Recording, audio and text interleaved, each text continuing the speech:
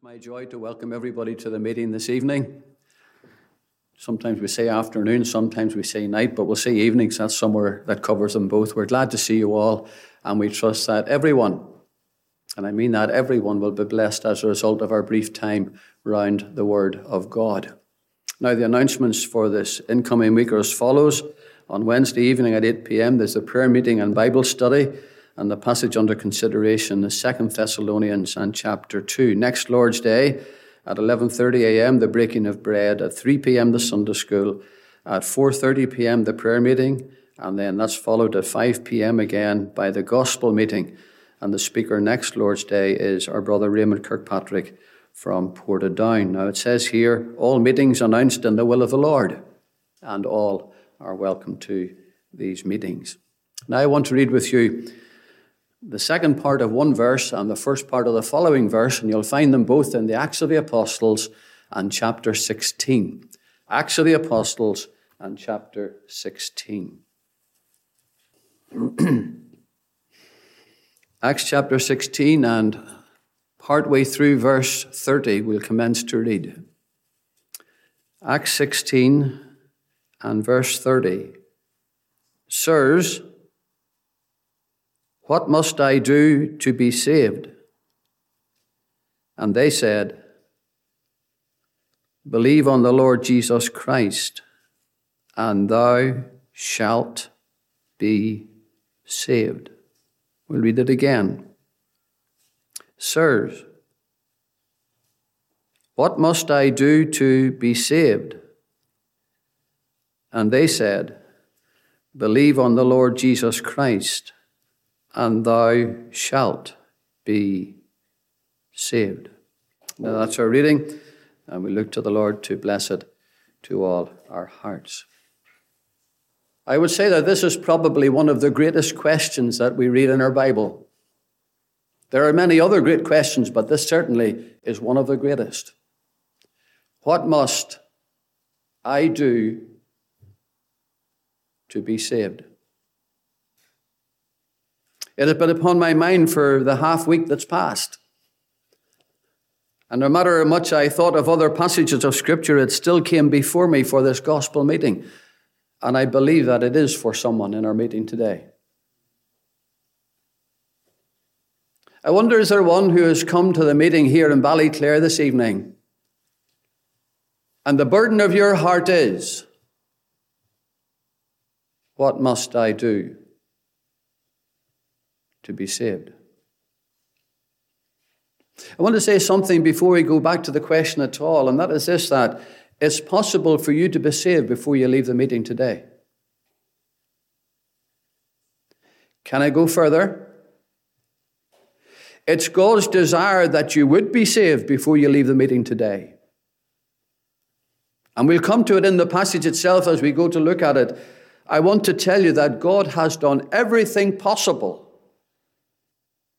and everything necessary that you could be saved in the meeting today.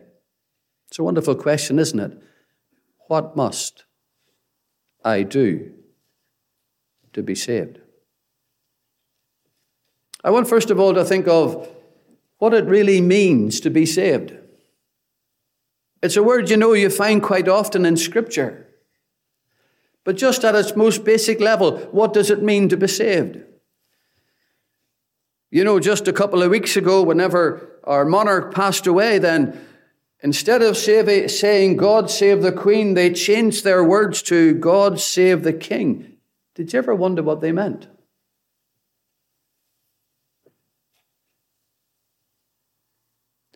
To be saved has got two very basic meanings. The first is to be preserved from danger.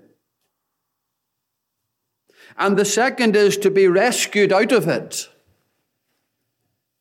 My dear friend, one of the great things about the message of the gospel is that the first thing it does for us is it shows us our need, and then it tells us how that need can be met. You see, here's a man, and he knows that he needs to be saved. I take it from the passage, if you look at it, he was a mature man. He had a family who were likely well grown up. I take it from the passage he was a very responsible man. I take it from the passage he was a model employee. In other words, he was able to do his job properly.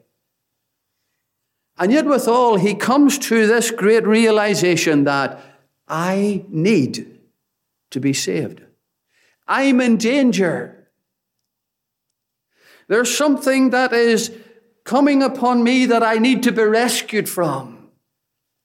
And hence he brings out this wonderfully great question, sirs, what must I do to be saved? You know, one thing in a gospel meeting is very important, and that is to be plain. And that was reinforced upon my heart when I listened to some of the brothers praying in the prayer meeting in the room at the back. I want to make it very clear. You need to be saved because you are a sinner in the sight of God. And your sin has separated you from God. And your sin will permanently separate you from God if it's not dealt with. That's what we read in Romans chapter 6 and verse 23. For the wages of sin is death. The word death means to separate. When a person dies, the body and soul are separated. And the wages of sin is not just physical death, but the wages of sin is eternal death. That is, your sin will separate you eternally from God. That's why you need saved from your sin. That's why you need cleansed from that sinful self. But then you see there's more than that. Not only is a soul separated by their sin from God, but their soul is to be punished for their sin by God. You know, the God of eternity, we love to think of him as a God of love. And he is. Every single person in the meeting today is the object of the love of God. But you know something else? He's not only a God of love, but he's a God of absolute righteousness. And those sins of yours that have separated you from God, those sins have to be righteously dealt with. God will pay wages, recompense for sin. And the sad but necessary truth is this, that ahead of you for your sins lies God's punishment, God's judgment, righteous judgment. And though people don't like to hear it, and you know something, it's not nice to say it, but it is absolutely vital. God's punishment for you for your sin is when life's journey is over to send you down to hell and ultimately the lake of fire for eternal punishment.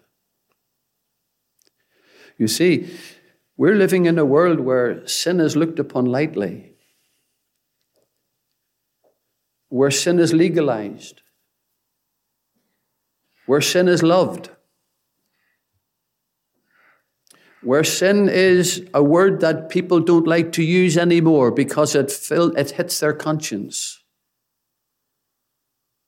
But my dear friend, sin separates us from God now, and sin separates us from God for eternity. And if your sin is not dealt with before you die, you will face the consequences of it when you die.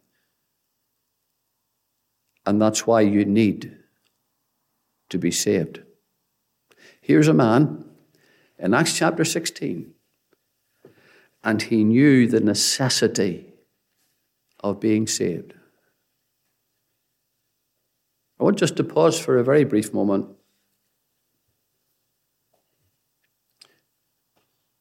Do you know that you need to be saved? You say, why, I go to gospel meetings. Didn't ask that. Do you know that you need to be saved?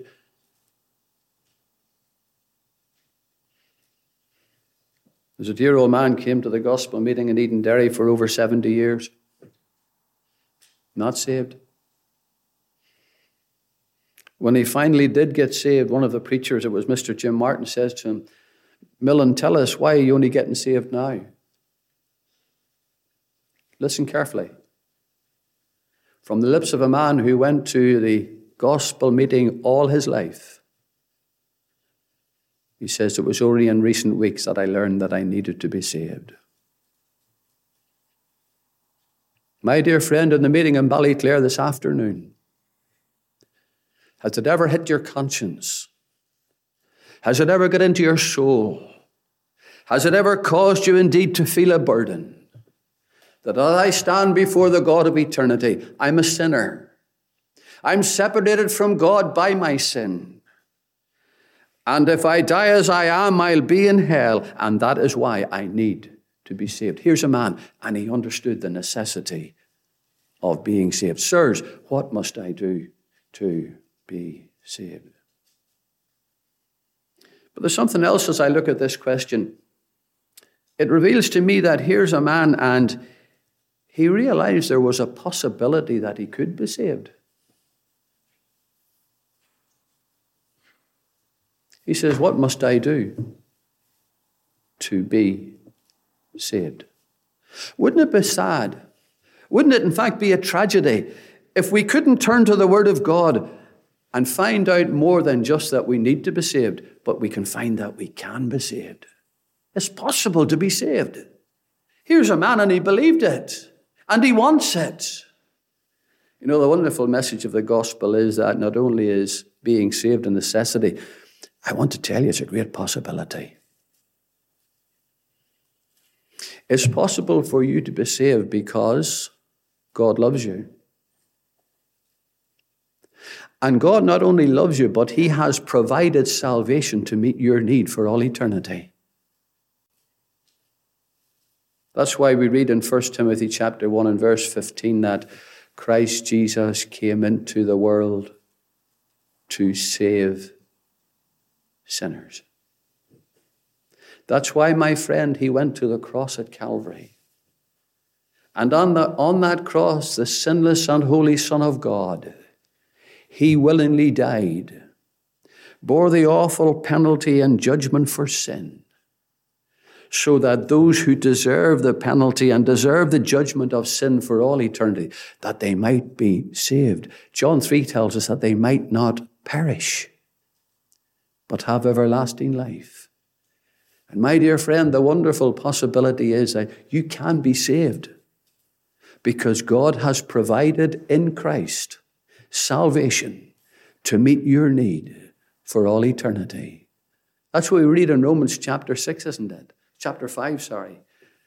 Christ died for the ungodly. Wonderful, isn't it?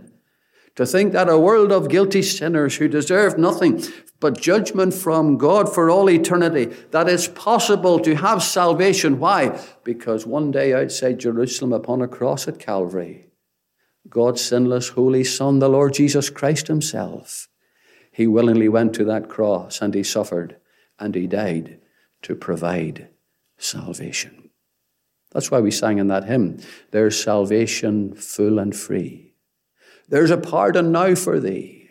If your need you really see, will you come? I must move on. The necessity of salvation. What must I do to be saved? The possibility of being saved. He asked the question, what must I do? I want us to maybe think just for a moment or two about the simplicity of salvation. You see, some people think that getting saved is a very difficult thing. In this particular passage here was a man, and he and his whole house got saved in one night. If you go a little bit further back in the Acts of the Apostles, you'll find that when the gospel was preached by Peter at Pentecost, there were thousands got saved in one day. I want to tell you, God's salvation is simple to have. Listen to what they said. Believe on the Lord Jesus Christ, and thou shalt be saved. It is as simple as that. Believe on the Lord Jesus Christ, and thou shalt be saved. I need to unpick that a little. You see, when I was a little fellow, going along to Sunday school, I used to hear that said time and time again. In fact, I learned it off by heart. Believe on the Lord Jesus Christ. What does that mean? Well, first of all, it doesn't mean to believe about him. It means to believe on him. When I was a young boy of 11 years of age, I was sleeping in a bedroom in a house called Rocky Park in the Derry Road in Raphoe in County Donegal. And my cousin was speaking to me at the time. He knew I wanted to be saved. And he said, believe on the Lord Jesus Christ and thou shalt be saved. And I knew that verse as much as he did, but I didn't see salvation. He spoke to me about other verses. And here's what he said to me then. He says, what about the words trust and rely? You see, when we tell someone to believe on the Lord Jesus Christ, or whenever we look to believing on the Lord Jesus Christ, it is putting a simple trust in him as our Savior. You see, he's a living Savior. He died upon the cross for sin. He was raised again the third day. He ascended back to God's right hand in heaven, and he is a living Savior. And those who simply put their trust in him as their Savior, they'll be saved because he cannot fail. And so as a young boy of just 11, I put my trust in Christ as my Savior. On what basis? That one day outside Jerusalem, he died for my sins upon the cross at Calvary. That's what it means to believe on the Lord Jesus Christ. You know, some are trusting in their own good works to get to heaven. It'll never work. Some are trusting in being charitable and benevolent with their money. It'll never get them to heaven. Those things are good in their own place, but they will never get a soul's salvation. The only way to be saved is a complete reliance, a complete trust, a complete belief and resting upon Christ. On what basis? That one day he died upon the cross for my sin. And here's this man in all his need. He asked a short but very important question. Sirs, what must I do to be saved? And they pointed him to a person who would save him. They didn't tell him to do good works. They didn't tell him to stop beating the prisoners. They didn't tell him to wash their stripes or anything like that. They didn't tell him to let them go. No, none of those things. They pointed him to one who would save him if he would just put his trust in him. And you know something? In October 2022, it's exactly the same, not a whit different. If you want to be saved for eternity, if you want your sins forgiven, if you want to be rescued from going down to hell, if you want to enjoy eternity with Christ, there's only one way to have it. And that is to put your full trust in Christ as your Savior, realizing that when he died upon the cross, he died for me. Wonderful answer, isn't it? The simplicity of salvation. Just want to dwell for a little second upon the certainty of salvation. You know, this man, it says he believed in God. He just took them at their word. And he was saved. Can you be sure about it? Yes, because God's word says it. Is there any doubt about it? Not a whit. The Lord Jesus Christ himself said, him that cometh to me I will in no wise cast out. The Lord Jesus Christ in John chapter 3:16, he says, whosoever believeth in him, that is in the Son that God sent, whosoever believeth in him should not perish but have everlasting life. There's no doubt whatever about it. And the soul who in simplicity accepts that they are a sinner deserving of judgment and puts their trust in Christ, realizing that it was for them that he died upon the cross at Calvary. The authority of God's word allows them to say they're saved. As the old preacher Frank Knox used to say it, God's word says it, I believe it, and that settles it. What must I do to be saved? And they said, believe on the Lord Jesus Christ, and thou shalt be saved. I want to finish just with a little word of warning. I want us to think of the calamity of not being saved. You know, at the very beginning of the meeting this evening, I said to you that there's a great possibility you can be saved.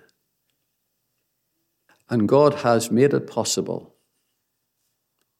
by what Christ has done upon the cross and by the simplicity with which he offers salvation absolutely free to the person who puts their trust in Christ.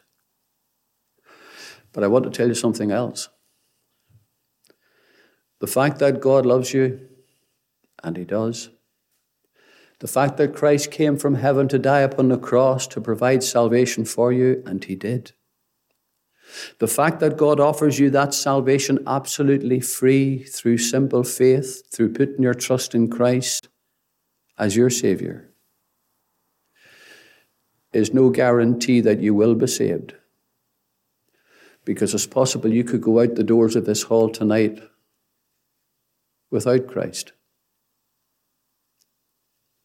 and perish for all eternity.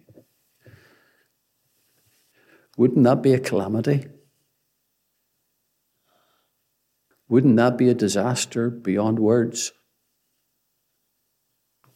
To know that God loves you, to know that Christ died to provide salvation for you, to know that God offers you that salvation absolutely free, and to refuse it, and to perish in your sins for all eternity. My dear friend, there's no calamity greater than to have known how you could have been saved,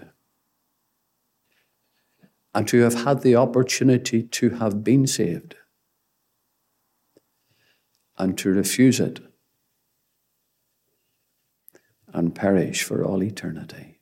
Can I leave this short, simple message with you this evening? I trust the Spirit of God will write it upon your soul. What must I do to be saved? Believe on the Lord Jesus Christ,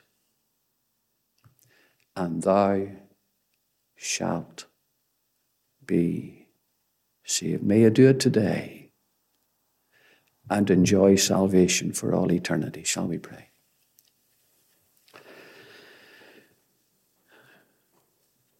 Our Father, we have sought with stammering words to present thy beloved Son to sinners in a meeting again this evening.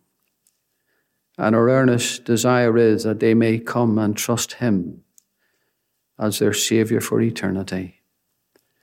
We pray that thou wouldst write these brief yet precious words upon the heart of each dear friend gathered with us who's not saved, that even today they may in simplicity just turn to Christ and unreservedly cast their all for salvation upon him, resting upon that wonderful truth that when he died upon the cross for sinners, that he did indeed die for them. Bless each one here. Take us home in safety. Remember us indeed in thy mercy as we give thanks and ask all in the name of our Lord Jesus Christ.